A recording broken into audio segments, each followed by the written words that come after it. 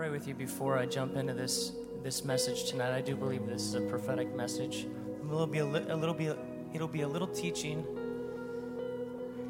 This is what I do. I want you to know what I do as a preacher. I'll let you know my secret. Not really a secret. Anytime I stand here in front of you, I know that there's a few mandates upon my life at all times, but specifically in these moments. It is a weighty thing to speak on behalf of God. It is not to be taken for granted. And taking the Lord's name in vain is far more than just yelling his name when you stub your toe. You see, we carry the Lord's name with us as believers. We take his name everywhere we go.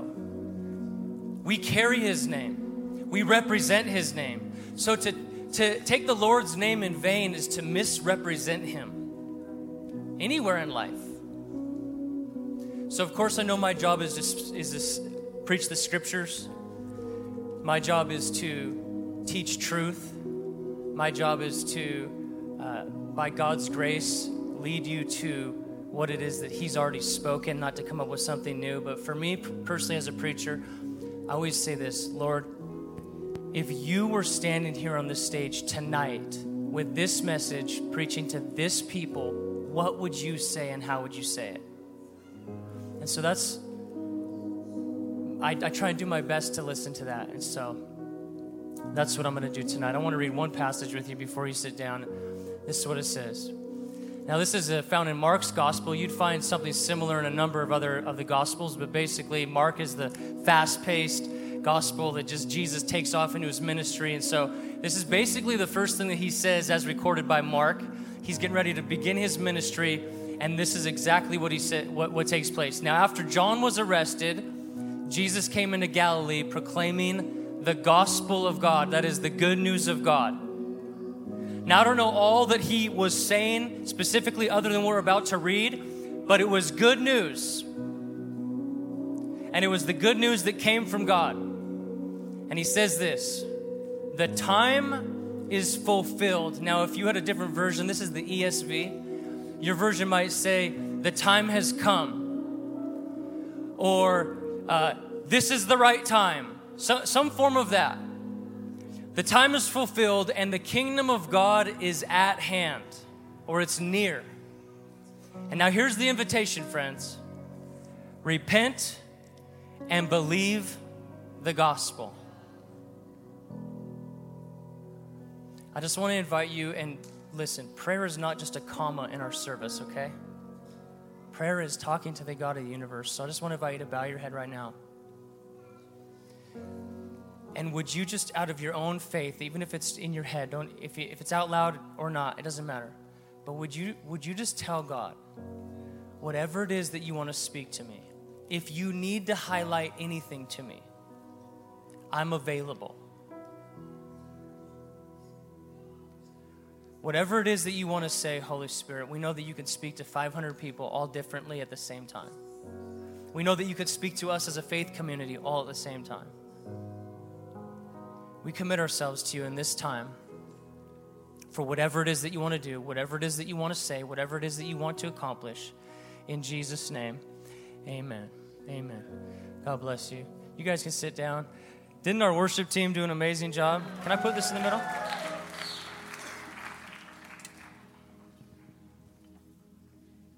All right, I'm going to start with a riddle. What am I? No, I haven't started yet. Thank you. What am I? You can. No, I got to get into the riddle. Thank you, though. I appreciate it. Any other outbursts? Okay, here we go. What am I? You can try and buy me. You can try and spend me, or you can try and save me. Some say when you're having fun, I fly. Kids who are bored in the grocery store with their mom say, I'm standing still. Some people think you can even travel through me.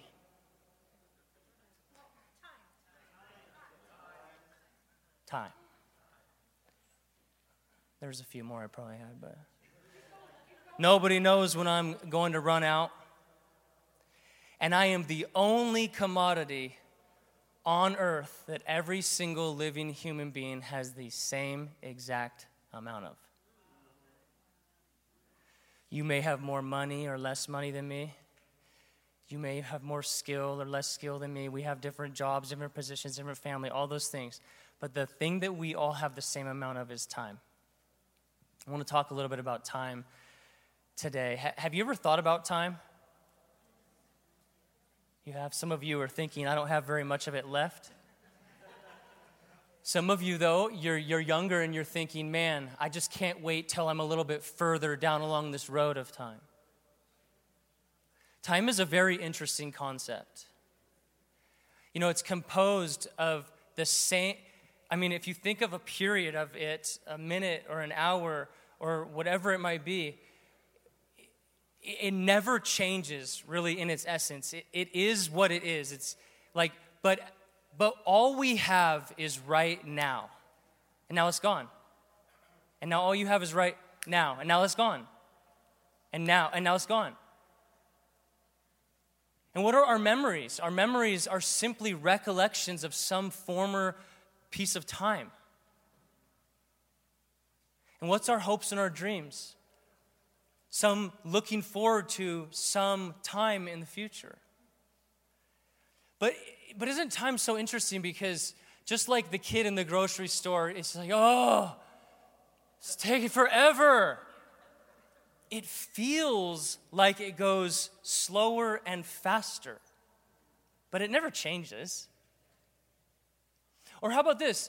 Doesn't it seem like there are certain times, or you could say seasons, or certain moments in your life that just feel more special than others? Sometimes, and you maybe haven't experienced this, but maybe you have, isn't it true that there are some times in life that almost feel, you could say, ordained? Like there's something special that's taking place, and you can't quite put your finger on it, but there's something about a time or a season or a day or do you know what I'm saying? And so I want to preach this message to you briefly before I invite the worship team up, entitled, "The Time Has Come." I want to talk to you about two specific forms of time that are found in the Bible. In the New Testament, just a little teaching for you today. The Greek language, the language of the New Testament, records a couple different words for the word time. You know, we have time and we have descriptors on it, of course, but Greek talks about chronos or kairos time, and there's a difference between these two. So chronos is where, of course, we'd get our word chronology from, and chronos has to do more with like specific times, or a specific description of an amount of time. So like if I say, hey, 1 week, that would be sort of a chronology term. If I say, hey, it is 6:58 and 23 seconds on the clock right now, that's chronos. That's a time. So earlier today, there was a different sort of time that was coming, and there was a baby born at 4:31 p.m. today by the name of Judah Wheeler. And put your hands together. That's our young adult directors. Judah was born at 4:31 p.m. today. And you know, Israel, and there was a few other babies born. Olive was born earlier last week. And is there another new baby in the house? Where's your baby at? She's wearing her. When was that baby born? Wednesday? And you're in church. Hallelujah.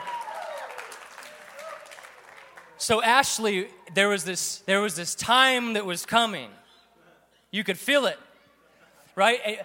And even though the doctor said 9 months ago it's going to be on this day, that's a chronological date, you know, it's going to be on this day, probably that's the due date, but it didn't really matter what the due date was or the minute was specifically, because when the time starts happening, there ain't nothing you could do to stop it, right? But there's a season coming, right? So that's kairos. What time was your baby born? 12:46 a.m. was the time that the baby was born. But the day, 2 days before, was like, oh, this season's coming, right? My time is coming. So there's a difference here. And specifically when it comes to Kairos time in the scriptures, and you wouldn't really know this, all the different words in the New Testament unless you actually studied which one is which, but Kairos time has to do with an appointed season or an appointed hour, not 7 o'clock, but an appointed time when something is ordained to happen. And I want to just briefly talk with you about a few scriptures and a few examples of these two words. The first one is chronos, and this is what the scripture says. Galatians 4:4-7, it says, "But when the fullness of time had come," now this is chronos here, is interesting to consider.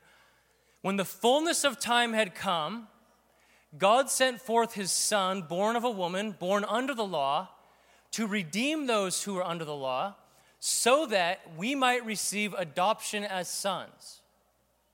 Now, there's a contrast here. We could dive deeper into this, but we don't have time. But there's a contrast between being under the law and being adopted as a child of God. Because you are sons, God has sent the Spirit of his Son into our hearts, crying, "Abba, Father." So you are no longer a slave, but a son. And if a son, then an heir through God. So if you could go to that previous slide real quick.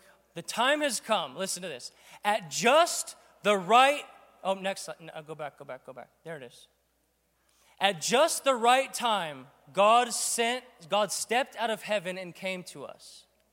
I want you to pay attention to this. It was just the right time that God sent Jesus. Now, history had been going on for, we can debate how many thousands of years. That's not my point here tonight, but history had been going on, right? Humanity had been going on.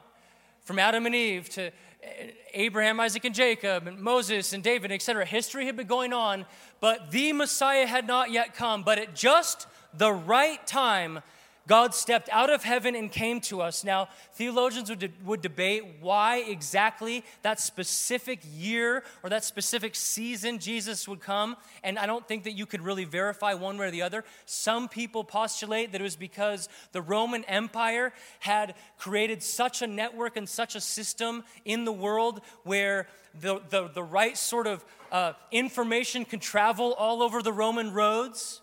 Some people would say it's because the Greek language was so pervasive that the message could be translated to many different peoples. And you could argue a whole lot of things, but my point for you tonight is this, that for whatever reason, God felt like at just the right time and just the right year, it was time for him to step out of heaven, put skin on, and move into the neighborhood in order to redeem us, to make us sons and daughters of his. Okay? Number 2, the time has come. At just the right time, Jesus died on the cross. This is what it says in Romans 5. "For while we were still weak, at the right time," the kairos moment, this is the appointed, ordained time from God, "Christ died for the ungodly. For one will scarcely die for a righteous person, though perhaps for a good person one would dare even to die." But watch this. God shows, present tense, he shows his love for us in this, that while we were still sinners, Christ died for us. There was a kairos moment, a kairos time, an appointed, set-aside time from God, the right time where he died for us. Number 3, the time has come. It is just the right time for your salvation. Watch this. 2 Corinthians 6 says this, "Working together with him, then, we appeal to you not to receive the grace of God in vain." Think about this. Have you received the grace of God? Have you received the message of the gospel? Have you believed on the message of Jesus? And have you taken his grace in vain? Have you said, well, I've got, stay on the scripture, please. I've got this grace from God, so I can do whatever I want. No. That's taking the grace of God in vain. For he says, "In a favorable time I listened to you, and in a day of salvation I have helped you." Now watch this. "Behold, now is the kairos." Now is the favorable time. Now is the day of salvation. And I got one more for you. The time has come. It is just the right time for repentance. Let's go back to this first scripture. After John was arrested, go back to it. You were on it. There it is. After John was arrested, Jesus came into Galilee proclaiming the gospel of God. And he says, the time is fulfilled. The Kairos time is now. This is God's appointed moment. The kingdom of God is near. Repent and believe the gospel.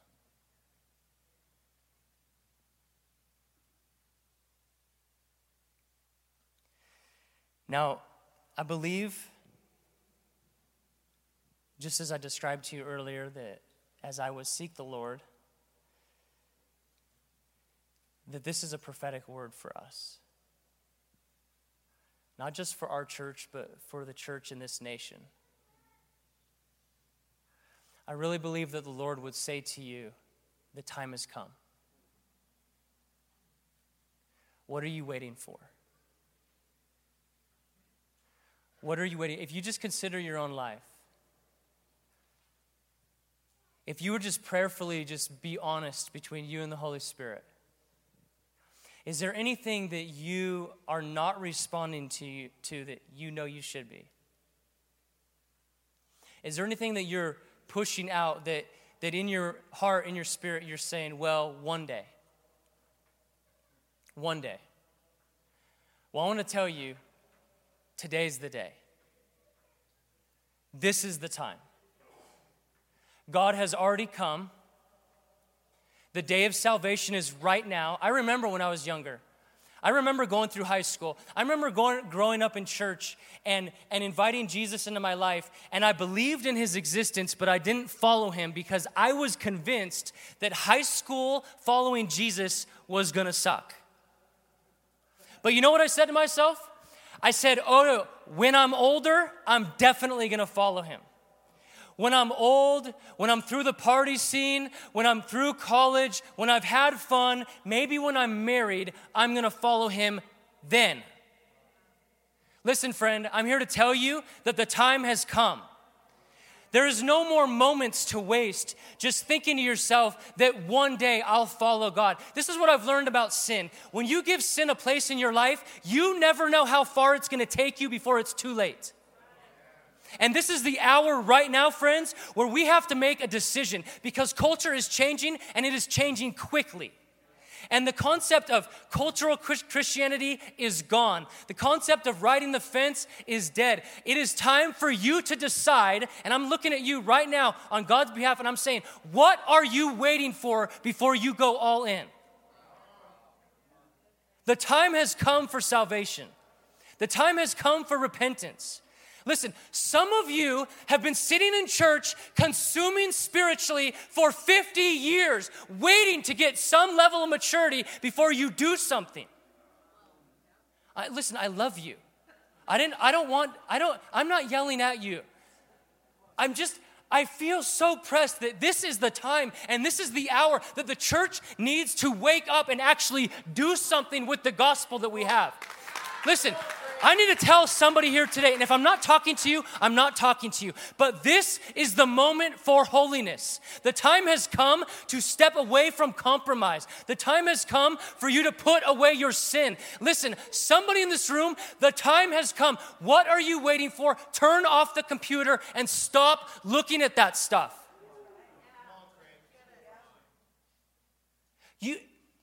Young people, if you think I'm going to get married one day, and when I can have sex, then I won't struggle with porn, that is a lie. You think that you're going to get married to somebody and porn's just going to go away? No. It's going to destroy your marriage. Oh, is it too real in this church? Can we talk about real stuff? Listen, the time has come for us to stop putting other things above God in our life. You have to seriously ask yourself, is there anything that you get more excited about than Jesus? Is there anything that you get more passionate arguing with people about than Jesus? Can somebody say politics in here? Listen, have your politics, it's fine. But if you're more passionate about your side of the aisle than about sharing the gospel, I'm telling you, friend, the time has come to put things in order in your life. Can I talk to you about money for a moment? Listen, I'm telling you, the time has come for you to start treating the money in your bank account like God actually gave it to you. There are some people that have been sitting and consuming in this church for years, and you don't sow anything. Because this is what you think. Oh, look at the church. Look at all this stuff. They don't need my money. No, friend, we don't need your money. But you need to give your money somewhere or it's going to destroy you. I'm just being honest with you. The gift, like Cody was saying, the gift of giving is for our good. And I'll just say this as an elder of this church. If you don't trust this church enough to give your money here, you should find another church. And if the other elders get mad at me for saying that, I'll have that discussion. But here's the thing. If you don't trust your faith community enough to sow in as much as you do just to receive, you're in the wrong church. Now listen to this.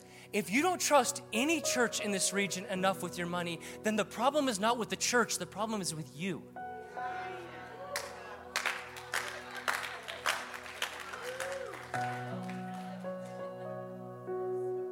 Can I step on your toes a little bit?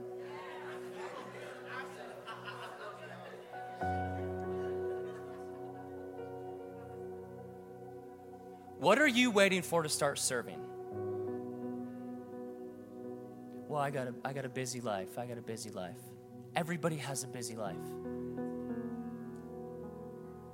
How about this one? When is the right time coming when you're going to forgive that person? Oh, let's just pause there for a second.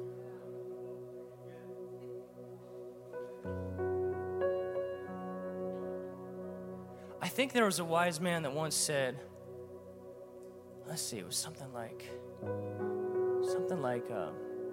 if you forgive others when they sin against you, so will your Father in heaven forgive you. What else did he say? Oh, he said, if you don't forgive others when they sin against you, neither will your Father in heaven forgive you. Friend, the Kairos time has come.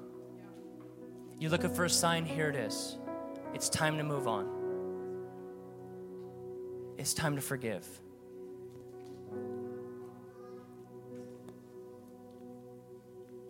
How about this? When you think about sin,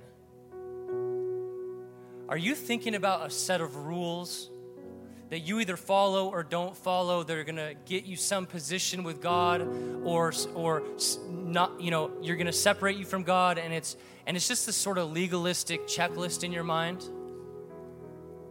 Or when you think about sin, do you think about the lover of your soul and how you actually desire on the inside not to do anything that would hurt that person's heart?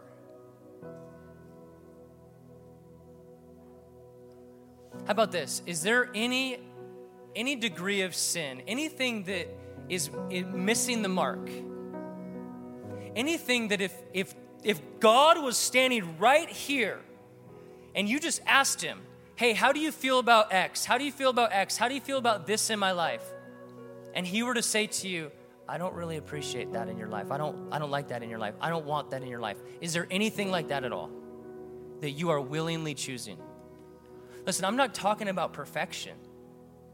I'm not talking about striving. I'm talking about choices. I'm talking about the motivation of our heart. I'm talking about the direction that we're at least running towards. There's something about choosing a direction of sin that's different than running towards the heart of God and stumbling and falling and making a mistake and getting back up again and running back towards him. Are you with me? Jesus came proclaiming, this is the Kairos time. This is the moment. The time has come. It is time to believe the gospel. And in response to that, it is time to repent. Is there anything in your world that you need to repent from? Is there anything, even right now, I just want to pray, Holy Spirit, if you haven't been speaking or they haven't been listening yet, I pray that you would speak right now. Even to me. Oh, humble me, God.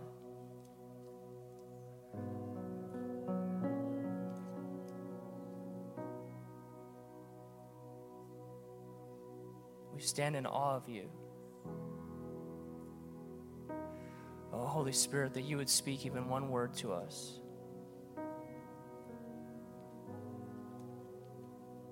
What do you want to see in us?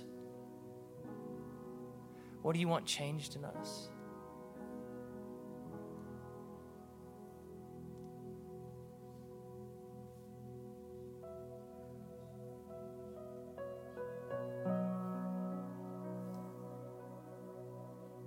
Friends, the time has come for hypocritical Christianity to die.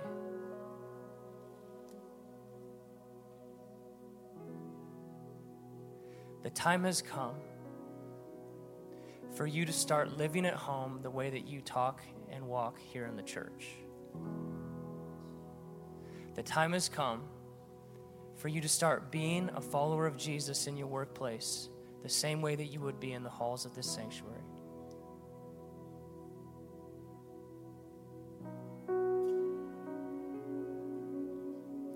This world needs a people that is sold out and all in for God.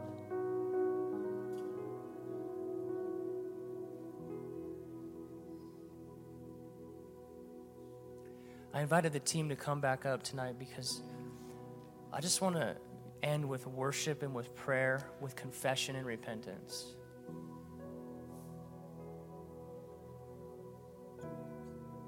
Because the time has come.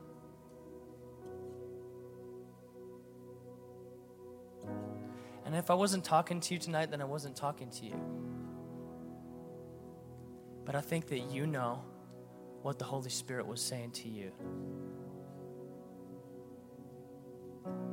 Are you open? Are you willing to respond?